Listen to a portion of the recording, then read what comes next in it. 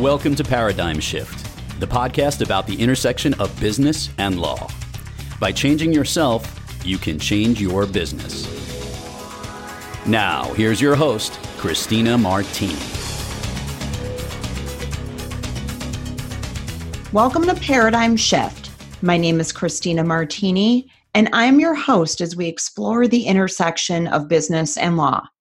Today, we are going to talk with a very knowledgeable expert in the cyber insurance space who is here to chat with us about the truth and myth of managing cybersecurity risk. It promises to be a really interesting and thought-provoking discussion. It is my pleasure to welcome Libby Bennett to the show. Libby is currently the president of CyberSecure Work, Inc., a cybersecurity, privacy, and insurance consulting practice located in Maryland.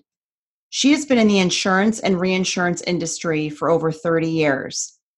Libby spent time at Beasley Insurance Group as the U.S. lead treaty underwriter for specialty lines products, including cyber liability.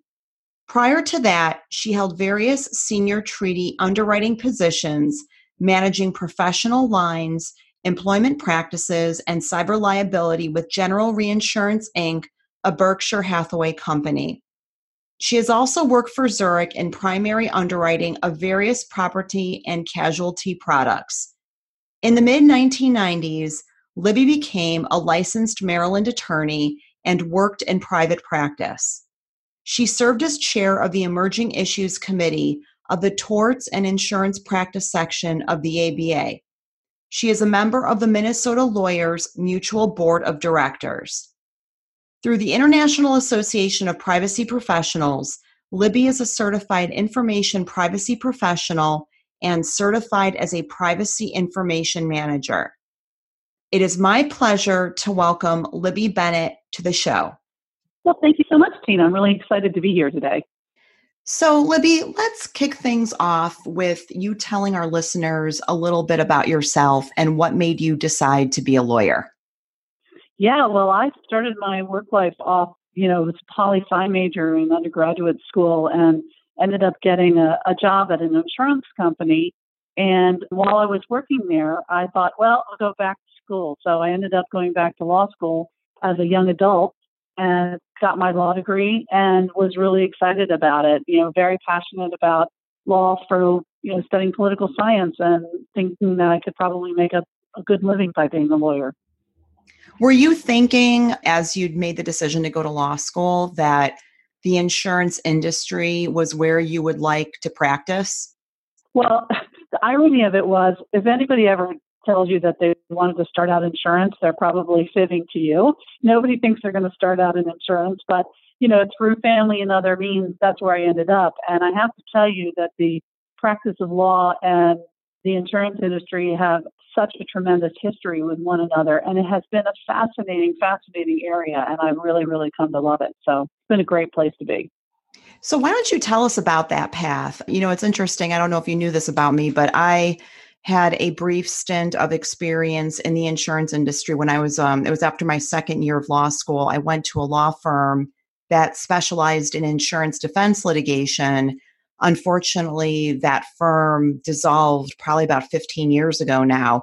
But why don't you tell us a little bit more about the industry and about your path once you became a lawyer within that industry?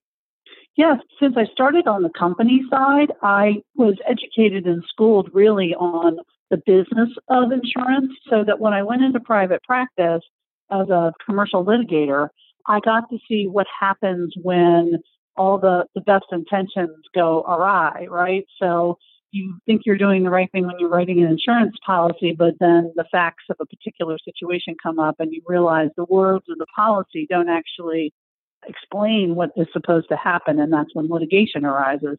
And so that opportunity to sort of see it from the business side and then see it from the litigator side really helped me when I went back into the industry after I left private practice and went back into the industry designing insurance products. And that set of experiences really helped me in drafting coverage because I could actually see how the litigator was going to see it as well as how the business person was going to see it. So it's been a really fascinating opportunity, I think, through the years but I've been in business and in practice to see both sides. So how has the industry changed over the years? I mean, obviously, I would think that, because it's so closely tied to business and, different companies obviously need insurance, seek out insurance. It's all about mitigation of risk. Clearly, businesses and entities have evolved significantly over the past, 10, 15, 20 plus years. How has the insurance industry changed and evolved over time? Yeah, so I would say the industry is quite slow to evolve. There's a lot of reasons for that. It's regulated. There's 50 state departments of insurance. So the industry is not able to be facile the way other types of companies can be facile in making changes. So that's one obstacle to being, quite innovative. Having said that, what you have seen in the last probably 5 years, maybe 7 years, is the rise of predictive analytics in the underwriting of risk and understanding the characteristics of risk. And so those technologies are deployed in the large company space. So you think of a Travelers or a Hartford, those size companies are using all kinds of mathematical models to try and understand the behavior of risk in their portfolios. I would differentiate that from other types of insurers like mutual insurance companies or smaller kinds of companies. Think of a lawyer's malpractice company, for instance. They're not nearly of the same scale that a Hartford or a Travelers is or an AIG. So their use of predictive analytics is a little slower. But that's one major shift that's happened in the industry. And I think the second piece is the rise of bad faith litigation. So in certain states, carriers have to go ahead and quickly settle claims. Otherwise, they will be charged with bad faith, which is a punitive action and can result in quite large, damages against the carrier. So you'll see better, I think, claim handling as a result of that. And those are sort of two forces that are active in the industry today. So with respect to the bad faith litigation, I mean, you've mentioned some really interesting facets of the industry. So do you think that the rise in bad faith litigation is a byproduct of there being more bad faith or just being able to, diagnose, so to speak, the problem more easily? Well, I mean, I think if we look at the state of Florida, for example, the laws there are pretty tight with how quickly you need to settle a claim. And on one level, you can understand that. If you're a consumer and you have an automobile or if you have a home and you've had some kind of damage to it, from a public perspective, quick settlement obviously is a good thing, right? You want to get money into people's hands. I think the industry would say that that the laws in Florida are really punitive. Sometimes claims adjusters, when you have a surge of claims, for example, they can't necessarily get to the claims within that time frame. And then there are people that are sitting to then file suit and allege bad faith. So, it's not every state. There are some states that are hot spots. And carriers have to develop strategies around how to handle their claims in those jurisdictions to avoid a bad faith case. How do you feel about the evolution of data analytics and its use in your industry? I mean, obviously, a lot of industries are employing data analytics and metrics. And, it's interesting. I've had this conversation with a number of people across industries, and I think that there are mixed emotions about the use of data analytics. What are your thoughts on that?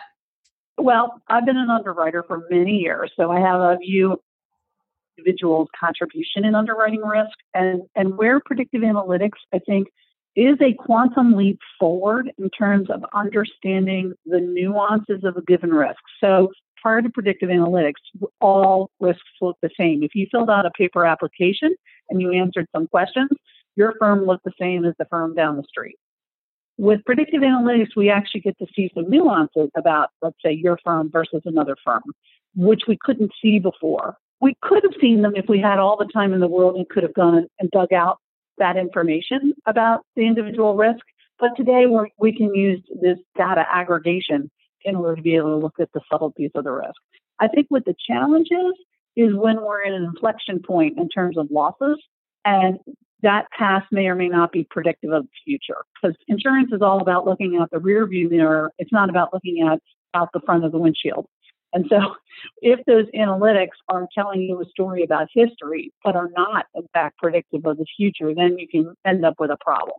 And that's where an underwriter who can look at an emerging issue, like cyber, for example, says, okay, that history is really not going to be helpful. And, turn off the machine and turn on the human intuition and knowledge about what may be coming down the pike. And that is a great segue into my next question, which is, I would love to hear more, as I'm sure my listeners would as well, about how you ended up doing what you do today within the insurance business and how you started in the cyberspace.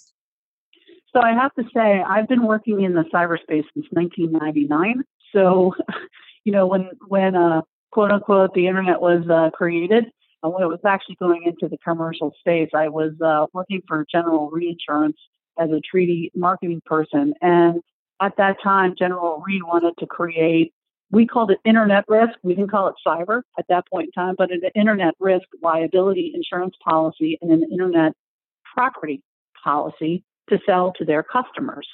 And so I created the language. We did a rollout to the industry, and the industry did not come because at that time in 1999, very few, people were just getting onto the internet. Our businesses were just starting to use it, and we really weren't seeing any losses yet.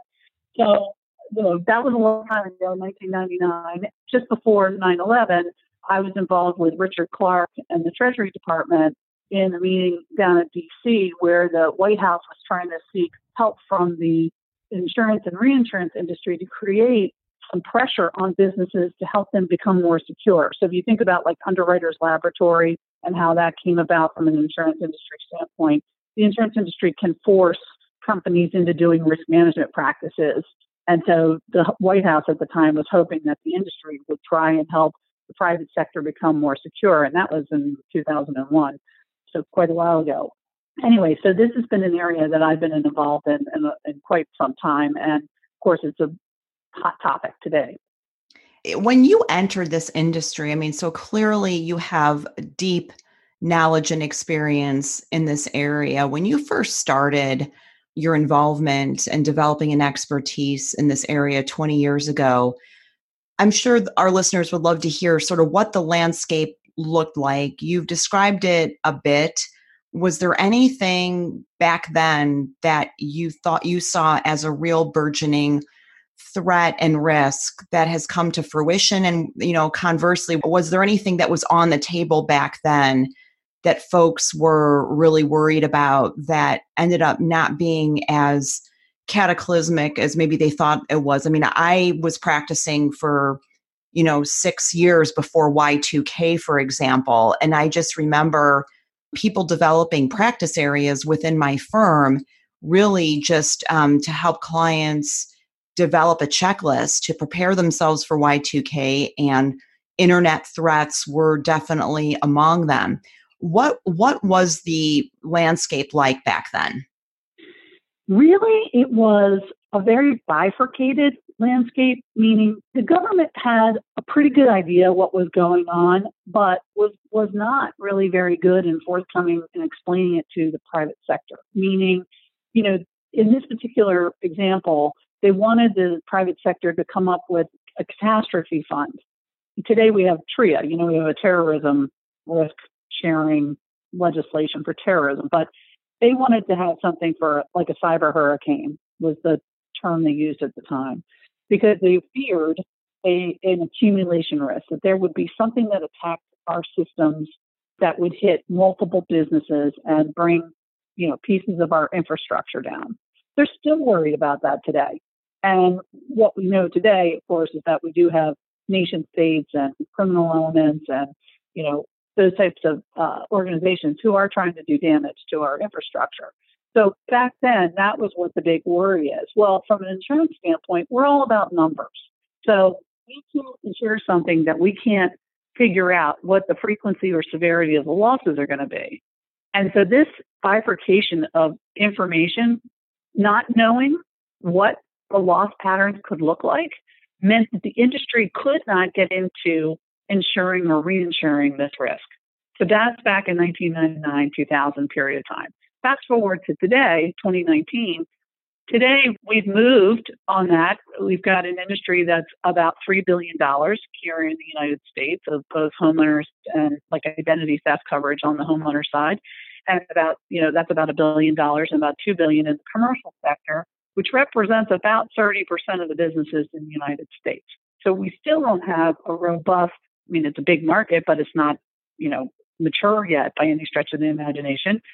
And the market is concentrated in 10 insurers that are either global or large national insurers, and they are the only ones that have a really big, sizable book. And part of the reason for that is because the other insurers still don't understand what that risk profile looks like and are unwilling to put their balance sheet up against, the exposure today. So we still have a long way to go. Well, and that's a great segue into my next question, which is, fast forwarding to today, as well as the last several years, I think all of us are hearing much more about cyber threats, and not just the threat and potential risk, but we are watching cyber events of huge proportions impacting both companies as well as firms. And we would love to hear more from you about what are some of the most recent threats in the cyber world. And we've heard from you as to how difficult it was back in 1999 to really get our arms around the risk, and how certain insurers are even having difficulties today. What is it about today's threats that make them particularly difficult to deal with, both from an insurance perspective and just a management perspective when you're the company or the firm that's being impacted? So I think from the industry perspective, my observation is that the traditional approach to underwriting, which is you go to an agent, you fill out a paper application, or you do an application online, and somebody makes a decision about whether you're an acceptable risk or not, that underwriting process really, in a sense, is inadequate for actually evaluating whether a particular risk, what's the cyber maturity of a particular risk. So it's asking some peripheral questions, but it's not asking the deep technical questions, the technological questions that an underwriter, if they knew the answers to that, would have a much better view or more transparent view of what the cyber risk is of a particular business. And part of that is, institutional. We have agents who don't want to ask their clients, lots of questions. We have clients that don't want to answer lots of questions. There's a whole kind of a psychological dimension to it, if you will, with regard to that. So what we're seeing is the rise of some technologies that are doing what we call outside-in scans to underwrite that exposure. That's imperfect, but it's slightly better than answering a paper application. And then there's much deeper assessments that can be done actually to identify the transparent issues of a particular firm. So that's from the underwriting side. From the business side, my observation is really that business leaders, they're not technicians. They're not technical. They're excellent at being lawyers. They're excellent at being financial advisors. They're excellent at being architects, whatever. They're excellent at something, but they're not excellent about technology. And so they don't even know what the right questions are to ask. So they rely on their IT department. I'm going to outsource that to my IT department. They're the ones who are going to make sure that I'm secure, or I'm going to outsource it to the cloud or whatever. And so the business leadership, I think, needs to actually become educated on what are the things that are important to know and focus on. What are you seeing are, like if you had to do like a top 3 or top 5 or even more types of threats that you've been seeing recently, what would you say those are in terms of cybersecurity threats? So it depends on what industry you're in. So if you're, for example, a Department of Defense contractor, then the threat actors that are attacking your industry are going to be nation states who are trying to steal the technology or get into the Department of Defense through a contractor who may be insecure.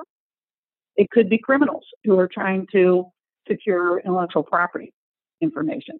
So that's different than hospitality, where the attacks on hospitality are more about getting your credit card information and, trying to steal that, and or the employee information to sell employee health records. So different industries have different threat profiles based on what the threat actors are interested in.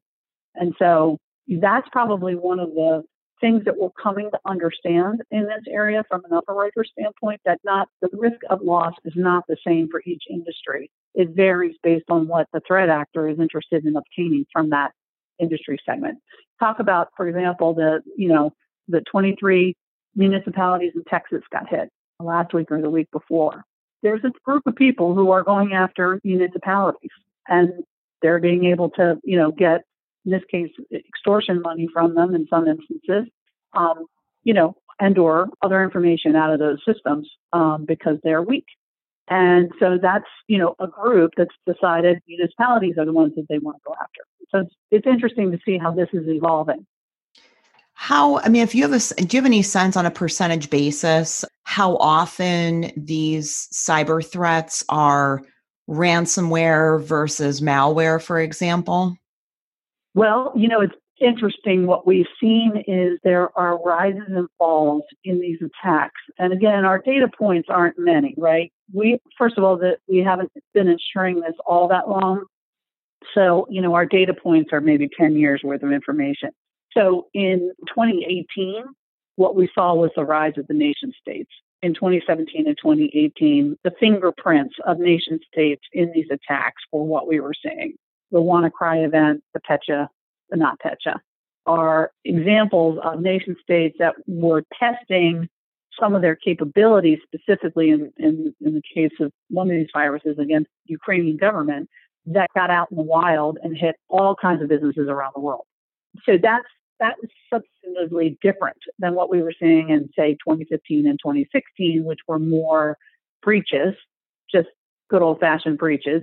And then in 2016, we saw a lot of extortion cases. And the value of extortion at that time was not that expensive. As time's gone on, the value of those extortion demands have grown, and they're asking for more and more money. So, every year there's some different emphasis that's going on in the loss patterns, which makes it a little hard to pin down. Our time is almost up for our first segment, which is hard to believe because I feel like we just got started. As we wind down our first segment together, do you have any final thoughts as we draw the first part of our conversation to a close? And where can our listeners find you? I would just say that this subject area is a fascinating one. It's one that we should not shy from, but embrace and understand. Most lawyers and business owners would find this a really, really interesting area, and it's not something to shy away from. And certainly your listeners can find me on LinkedIn under Libby Bennett, and that's BENET, or they can reach me at lbennett, so LBENET, at Assured, ASSURED, .enterprises, or lbennett at cybersecurework.com. Great. Well, thanks so much, Libby. I'm looking forward to the second part of our conversation. Thank you, Tina. Thank you for joining us for this episode of Paradigm Shift. We hope that you've enjoyed part one of our conversation with Libby Bennett and that you will join us next week as we continue our conversation. I'm your host, Christina Martini. Please look for our weekly episodes every Tuesday. Thanks for listening. If you enjoyed the show, please rate and recommend us on iTunes or wherever you get your podcasts. Please visit us at www.paradigmshiftshow.com. We would love to hear from you. Please look for new episodes of Paradigm Shift every Tuesday.